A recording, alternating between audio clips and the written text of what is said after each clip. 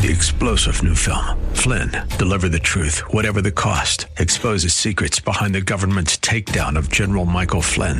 Flynn knew what the intel world had been up to. He ordered the first audit of the use of contractors. This set off alarm bells. He told the truth. He was the most dangerous person for Donald Trump to hire. They had to get rid of Flynn. Flynn, deliver the truth, whatever the cost. Available now. Watch it today. Go to salemnow.com. salemnow.com. The program is sponsored by Church of the Redeemer in Gaithersburg, Maryland. Welcome to Practical Living with Dale O'Shield, Senior Pastor of Church of the Redeemer in Maryland. We pray that through this message, you will learn how to apply God's Word and truth to your life. Stay with us as we discover God's truths that will transform us. One particular thing that I want to share with you today that's the primary point for us this weekend, and then we'll look at 2 points that are subpoints to this one point. And here's the thing I want you to remember from this weekend. To make marriage work, you must pursue what?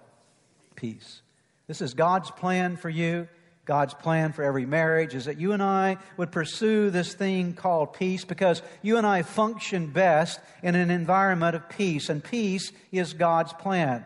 In fact, we see all throughout the pages of Scripture that God is described as the God of peace, the God who gives peace. In description of the coming Messiah, Isaiah said he would be known as the Prince of Peace. And so peace is a part of who God is. Let me walk you through several passages that highlight this call to peace, this pursuit of peace that we've been given in Scripture. Romans 14, verse 17. For the kingdom of God, whose kingdom is it? God's kingdom. For the kingdom of God is not a matter of eating and drinking, but of righteousness. What's the next word? Peace and joy in the Holy Spirit. Where God shows up, where His kingdom rules, you'll see three main characteristics: righteousness, peace, and joy. 1 Corinthians 14:33. For God is not a God of disorder, but of peace, as in all the congregations of the Lord's people. So Paul is saying, you got to remember that God doesn't stir up trouble. God is not the God who creates disturbance and war zones. No, God is the God of peace, not of disorder, but of peace. 2 Corinthians chapter 13, verse 11. Finally, brothers and sisters, rejoice, strive for full restoration, encourage one another, be of one mind, live in peace, and the God of love and peace will be with you. Colossians 3:15. Let the peace of Christ rule where? In your hearts, since as members of one body you are called to peace, and be thankful. What we're told here is that to have peace, if you will, in our homes, we must have peace in our hearts. You can't have peace in a home if there's an absence of peace within your own heart. James chapter 3, the Apostle James connects this idea of peace with the wisdom of God. Let me read you a few verses here. If you're wise and understand God's ways, prove it by living an honorable life, doing good works with the humility that comes from wisdom. But if you're bitterly jealous and there is selfish ambition in your heart, don't cover up the truth with boasting and lying. For jealousy and selfishness are not God's kind of wisdom. Such things are earthly, unspiritual, and demonic. For wherever there is jealousy and selfish ambition, there you will find disorder. There's that same Greek word again. There's chaos, if you will. You'll find disorder and evil of every kind.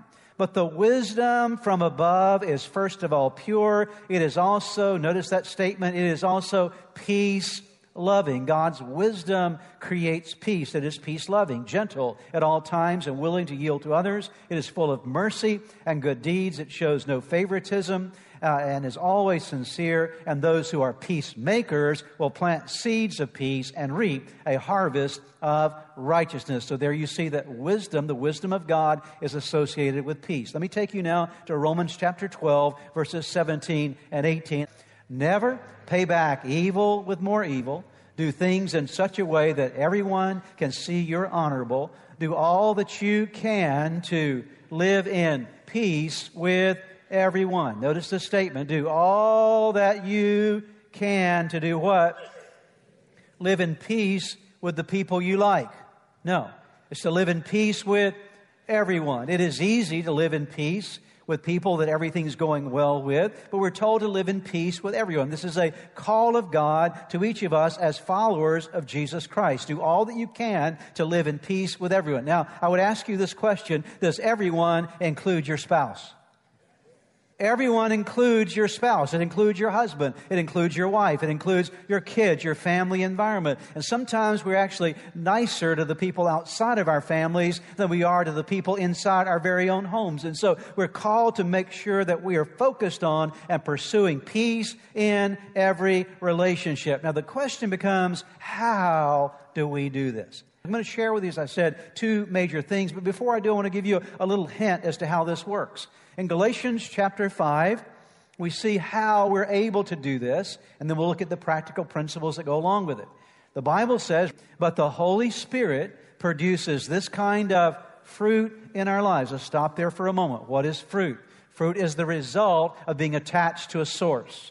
And the Bible says that we have a source for good fruit in our life. And as believers, what is that source? It is the Holy Spirit. The third person of the Trinity comes to live inside of you when you accept Christ in your life. When you invite Him to fill you, the Holy Spirit is able to produce in you this kind of fruit. And here's the kind of fruit that God works in your life through His Spirit: love, joy, peace, patience, kindness, goodness, faithfulness, gentleness, and self-control. I want you to think about these words for a moment. If the Holy Spirit is really at work in our lives, He's producing this kind of fruit: love, joy, peace, patience, kindness, goodness, faithfulness, gentleness, self-control. Those 9 fruit of the Spirit. There are 9 words that are listed there. Would you agree with me? If you had those 9 things at work in your life and at work in your family, your house would be a lot better place to live. And the Bible says it's the Holy Spirit that will produce that kind of fruit in you and me. And so to have this peace in our families, we have to have peace in our lives through relationship with God and through the grace and power of His Spirit. So as we're growing in Christ and learning how to follow Him and being filled with His Spirit, this fruit can become evident. But there are also some practical things that we can do to make this possible as well. So I'm going to talk to you today about 2 practical things that you can do to actually have this peace in your marriage relationship. And the first one, practically to do this, will help you in this regard, is to learn and discover the differences between you and your spouse. A lot of times, couples are fighting over just basic differences. Things that are neither right nor wrong or good or bad, they're just differences. They're just differences in personality. People have different personalities and different ways of doing things and different backgrounds and family backgrounds and experiences. Let's talk about these for a moment, the differences that we have in our families, our marriage relationships. You know, the Bible acknowledges the reality of differences in individuals. Let me take you to Genesis chapter 25, verse 27, and you'll take note of the twin sons of Isaac and Rebekah. Their names were Esau and Jacob, and the Bible goes to detail here to describe the differences in these 2 boys. Notice what it says. And as the boys grew up, now remember they're twin boys, born at the same time. Esau became a skillful hunter. He was an outdoorsman, but what did Jacob have? He had a quiet temperament, preferring to do what? Stay at home. What I want you to see from that is even the Bible acknowledges the differences in personalities. The second thing I want to note today is this. If we're going to build peace in our families and pursue it, we have to learn to accept or appreciate the positives in our spouse. All of us by nature, when we're born into the world, we're born as sinners. Not a single one of us are born saints, we're born sinners. We have to be redeemed from our sin by relationship with Christ. That's why Jesus came as the one who saves us from our sins. He transforms us. And even as believers in Christ, we still struggle with a tendency to sin. And part of the tendency to sin is to be self-centered. I've told you before, even the very word sin itself, what is in the center of the word? I, okay? I is in the center. So we're very self-centered by nature. And when you and I are self-centered, it means that we can easily become critics of other people, fault finders of other people, and we can very easily fall prey to complaining. In fact, oftentimes we have a tendency to spend a lot of our energy, especially in marriage, criticizing our spouse, finding fault with our spouse, and complaining about the way things are going in our relationship. Now, you have to understand that's part of the sinful nature. If you criticize someone long enough, you will become contemptuous toward them. And contempt means this: you've lost respect for them. And the way you know you've lost respect is you use a lot of sarcasm with them, or you roll your eyes when they say something. There are various ways that you demonstrate contempt. And according to those who do such research, psychological research and social psychology research, they've discovered that the number one cause for divorce in relationships is not finances, it's not communication, it's not sex, it's not all those things. The number one predictor of divorce in married couples is the presence of, that when couples get to the place that they have contempt toward one another, the chances of that marriage relationship surviving begin to go down dramatically. Now, contempt doesn't happen overnight. As I said, contempt happens over a period of time when you're critical and find fault with those around you. Contempt generally it starts with disappointment that you have toward a person. They didn't do what you wanted them to do, so you're disappointed at them. And along with that, sometimes there's hurt as well. So you've got hurt and disappointment as a part of it. If you don't deal with the hurt and disappointment, that becomes anger because you become angry about it. So you've got anger inside that's not resolved. Over a period of time, when you don't deal with your anger, that anger becomes resentment that you have toward the person. And then the resentment turns into bitterness when it's not dealt with. And bitterness results in contempt. This is how you get there, okay? It doesn't just happen overnight. It happens through a process of time. It is the most destructive thing you can ever have in your relationship. It's when you start nitpicking at one another.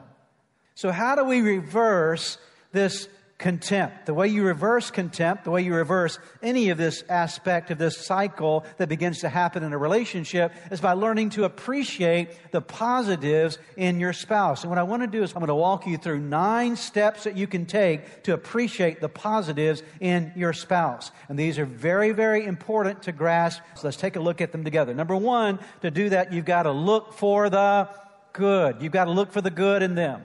So you're going to see, you always see what you look for. Whatever you're looking for is what you see. It's what you find. What you focus on is what is magnified. Notice Philippians chapter 4, verse number 8.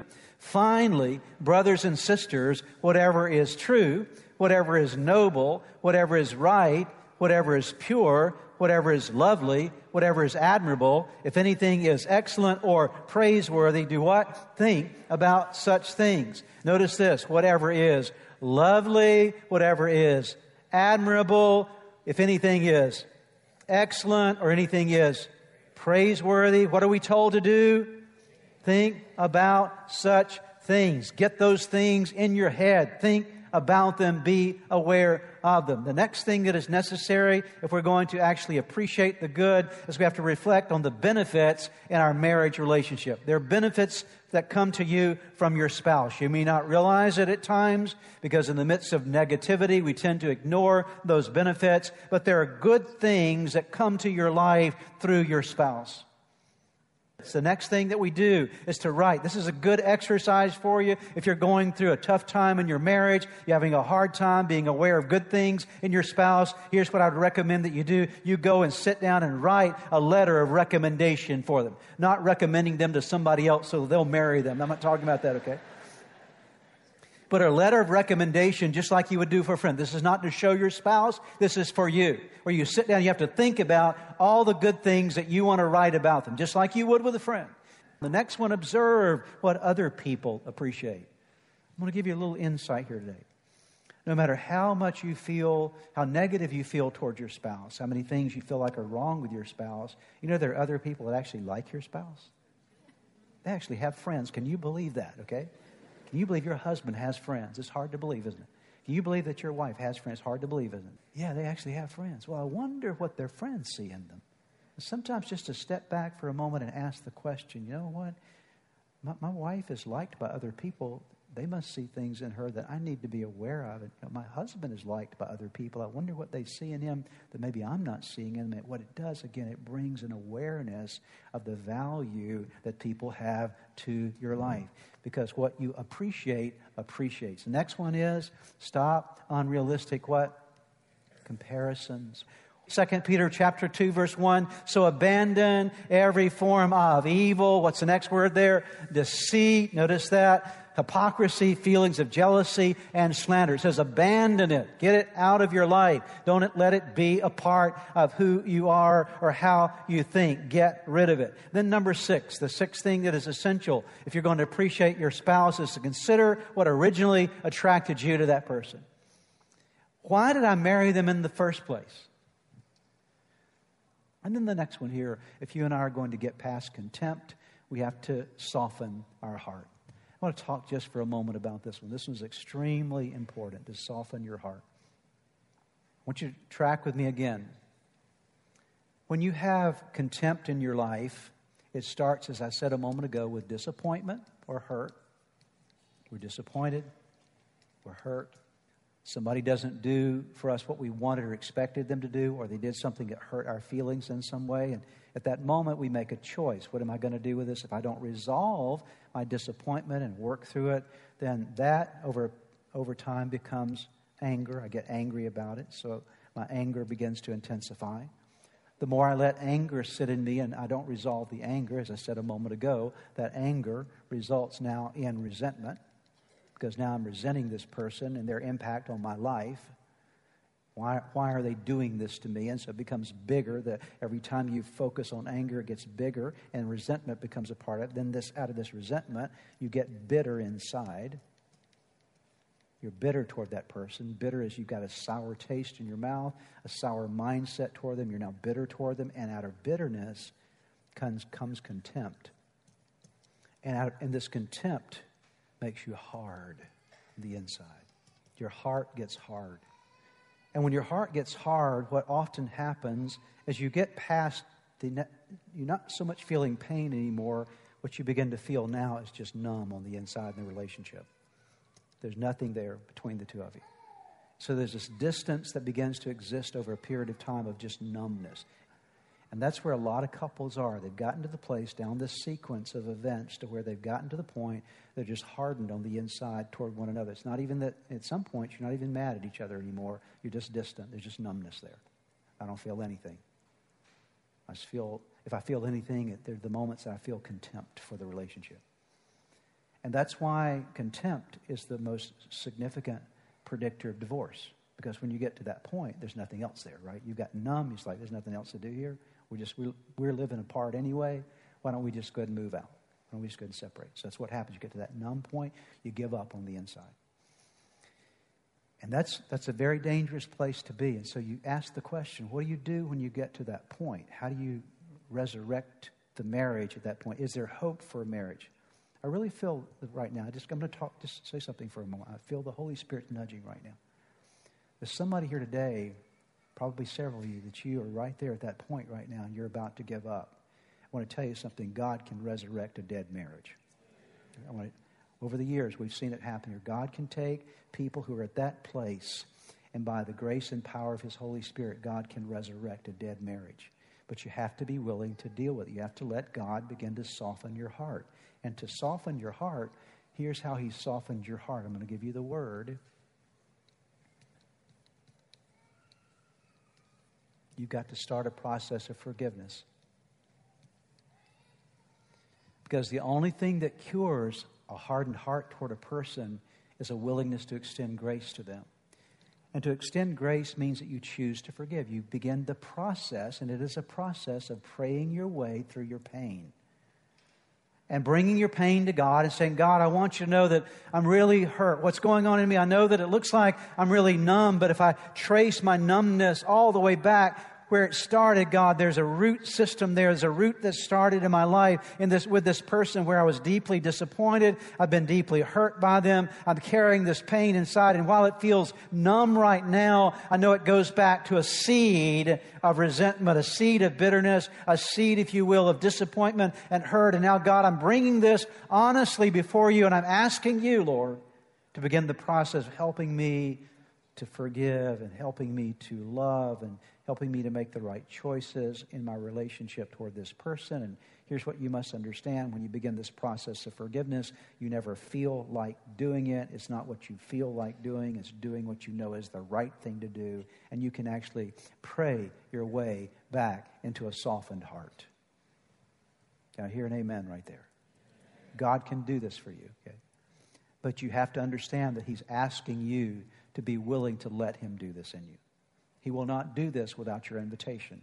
You have to invite Him to do this in your life, understanding it's what He's called us to do, to walk in love. Let me take you to a couple of passages as we're wrapping up here today. Jesus' words here, Matthew 5:43 and 44. Jesus said, there's a saying, love your friends and hate your enemies. He said, there's a saying out here in the world. People are saying it all the time. Love your friends, hate your enemies. You probably heard that before, right? But I say, love your enemies, pray for those who persecute you. Now you might say, well, that verse, what does it have to do with marriage? I'll tell you what it has to do with marriage. A lot of times we make our spouse our enemy. We've gotten to the place where we're so hardened to that person and so angry about things, so numb on the inside, that although we're living in the same household, we consider them an enemy to our lives. And Jesus says, love your enemies. Pray for those who hurt you. Pray for those who've disappointed you. Pray for those who persecute you. You've got to make the decision to love them and pray for them. And what's happening here, Jesus knows what He's talking about, because this is the way to soften your heart. As you do this, your heart gets softer and softer. Luke 6:32 and 33. If you love only those who love you, why should you get credit for that? Even sinners love those who love them. You got that point? Jesus said, if you love people that love you, what's the big deal? It's easy to love anybody that loves you. If you're doing good to people who are good to you, hey, what's the big deal? Don't get any credit for that. And if you do good to only those who do good to you, why should you get credit? Even sinners do that much. Jesus is saying, you've got to learn how to love the people who are not always loving back to you. You've got to learn to make the decision to open your heart and do good to those who may not be doing good to you. It's the value that Jesus places upon softening our heart through love and good deeds toward one another. And that leads me to the next thing that is essential. We have to practice the golden rule. What is the golden rule? Jesus gave it to us in Luke 6:31. Very succinctly, He said, do to others as you would like them to do to you. Will that transform your relationships? If you treated other people the way you wanted them to treat you. And the last thing I'll give you here, if you're going to appreciate your spouse in a wonderful way, is to learn to affirm what you appreciate. Here's the key word, affirm. To affirm is this. To affirm is to speak out what you have considered of value. Notice Proverbs 15, verse number 1. The Bible says a gentle answer, soft, tender words, we might say. What does it do? It deflects anger. You can change the entire environment of an atmosphere of a relationship by the way that you speak. A gentle answer deflects anger, but harsh words make tempers flare. Next verse here, take notice of this. Colossians 3:15. We read it a few moments ago, and with this one, I'm going to conclude today, but I want to highlight something specifically from this passage. And let the peace that comes from Christ rule in your hearts. Notice again, the topic here is peace that comes from Christ rule in your hearts. For as members of one body, you are called to be in peace and always be thankful. Notice this very clearly. There are 3 sentences in this verse.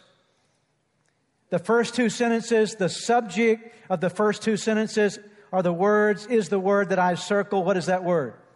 Peace. And let the peace that comes from Christ rule in your hearts. The subject of sentence number 1 is, it's all about peace. Sentence number 2, for as members of one body, you're called to live in peace. Again, the subject, the focal point of this second sentence in the verse is peace. But then notice what happens in the third sentence of this verse, and always be thankful. He moved from talking about peace to gratitude. Here's what I want you to see. Could it be, and my answer is yes, it is, because the Bible gives it to us, a relationship between peace and gratitude? I believe the answer is yes. I believe that this is not coincidental, that the Apostle Paul connected the concept of peace with gratitude. He says you've got to be thankful because thanksgiving is essential for living in peace. By saying, thank you, I value you, I appreciate you. I realize that you're beneficial to my life. And when you pour those words in, that's when the Bible says there's power in your words, life and death. Speak life. Make sure that you're thankful, because a grateful attitude will allow you to have a lot more peace in the relationships of your life. Perhaps as you have been listening to today's broadcast, you felt a stirring in your heart, something that reminded you that you need to get something right in your life with God. The first way to start in that journey with God is to open your heart to Jesus Christ, to make Him the Lord of your life, to turn over all your life to Him. And that begins with a very simple prayer. I want to lead you in that prayer right now, and it's a prayer that you can pray right where you are. Say these words: Jesus, I invite you into my life today to forgive me of all my sins. I need you. I want you. I want you to take charge of my life. Be my Lord and Savior, in Jesus' name. Now, if you just prayed that prayer with me, I want to encourage you with a promise from God's Word that says, when we call on God's name, when we call on the name of His Son Jesus, there is salvation that is brought to our lives. He changes us from the inside out. And the Bible says that if any person is in Christ, he is a new creation. Old things pass away. Behold, all things become new. And that's what's happened to you today as you've opened your heart to Christ. Let me encourage you. You need to take the next step. The next step is to make sure that you get into a good Bible-believing church where you're studying God's Word. And make sure you get a copy of God's Word and begin to read it. Spend some time each day in prayer. You've been listening to the teaching ministry of Practical Living with Dale O'Shields, Senior Pastor of Church of the Redeemer in Maryland. If you would like more information, please visit our website at church-redeemer.org. May God bless you and make you a blessing. Don't forget to say thank you. How many times? 3-star General Michael J. Flynn, head of the Pentagon Intelligence Agency, knew all the government's dirty secrets. He was one of the most respected generals in the military. Flynn knew what the intel world had been up to. He understood its funding. He ordered the first audit of the use of contractors. This set off alarm bells. The explosive new documentary, Flynn, Deliver the Truth, Whatever the Cost, uncovers the facts behind this scandal. Flynn told the truth. He was the most dangerous person for Donald Trump to hire. I find out the worst enemy that I'm going to face in my life is right here in America. They took my assessment and they wanted me to change it. And I was like, I'm not changing it. They had to get rid of Flynn. With in-depth interviews, archival footage, and never-before-seen personal records of the man behind the headlines. I just felt like I was drowning. Flynn, Deliver the Truth, Whatever the Cost. Available now. Watch it today. Go to salemnow.com. salemnow.com.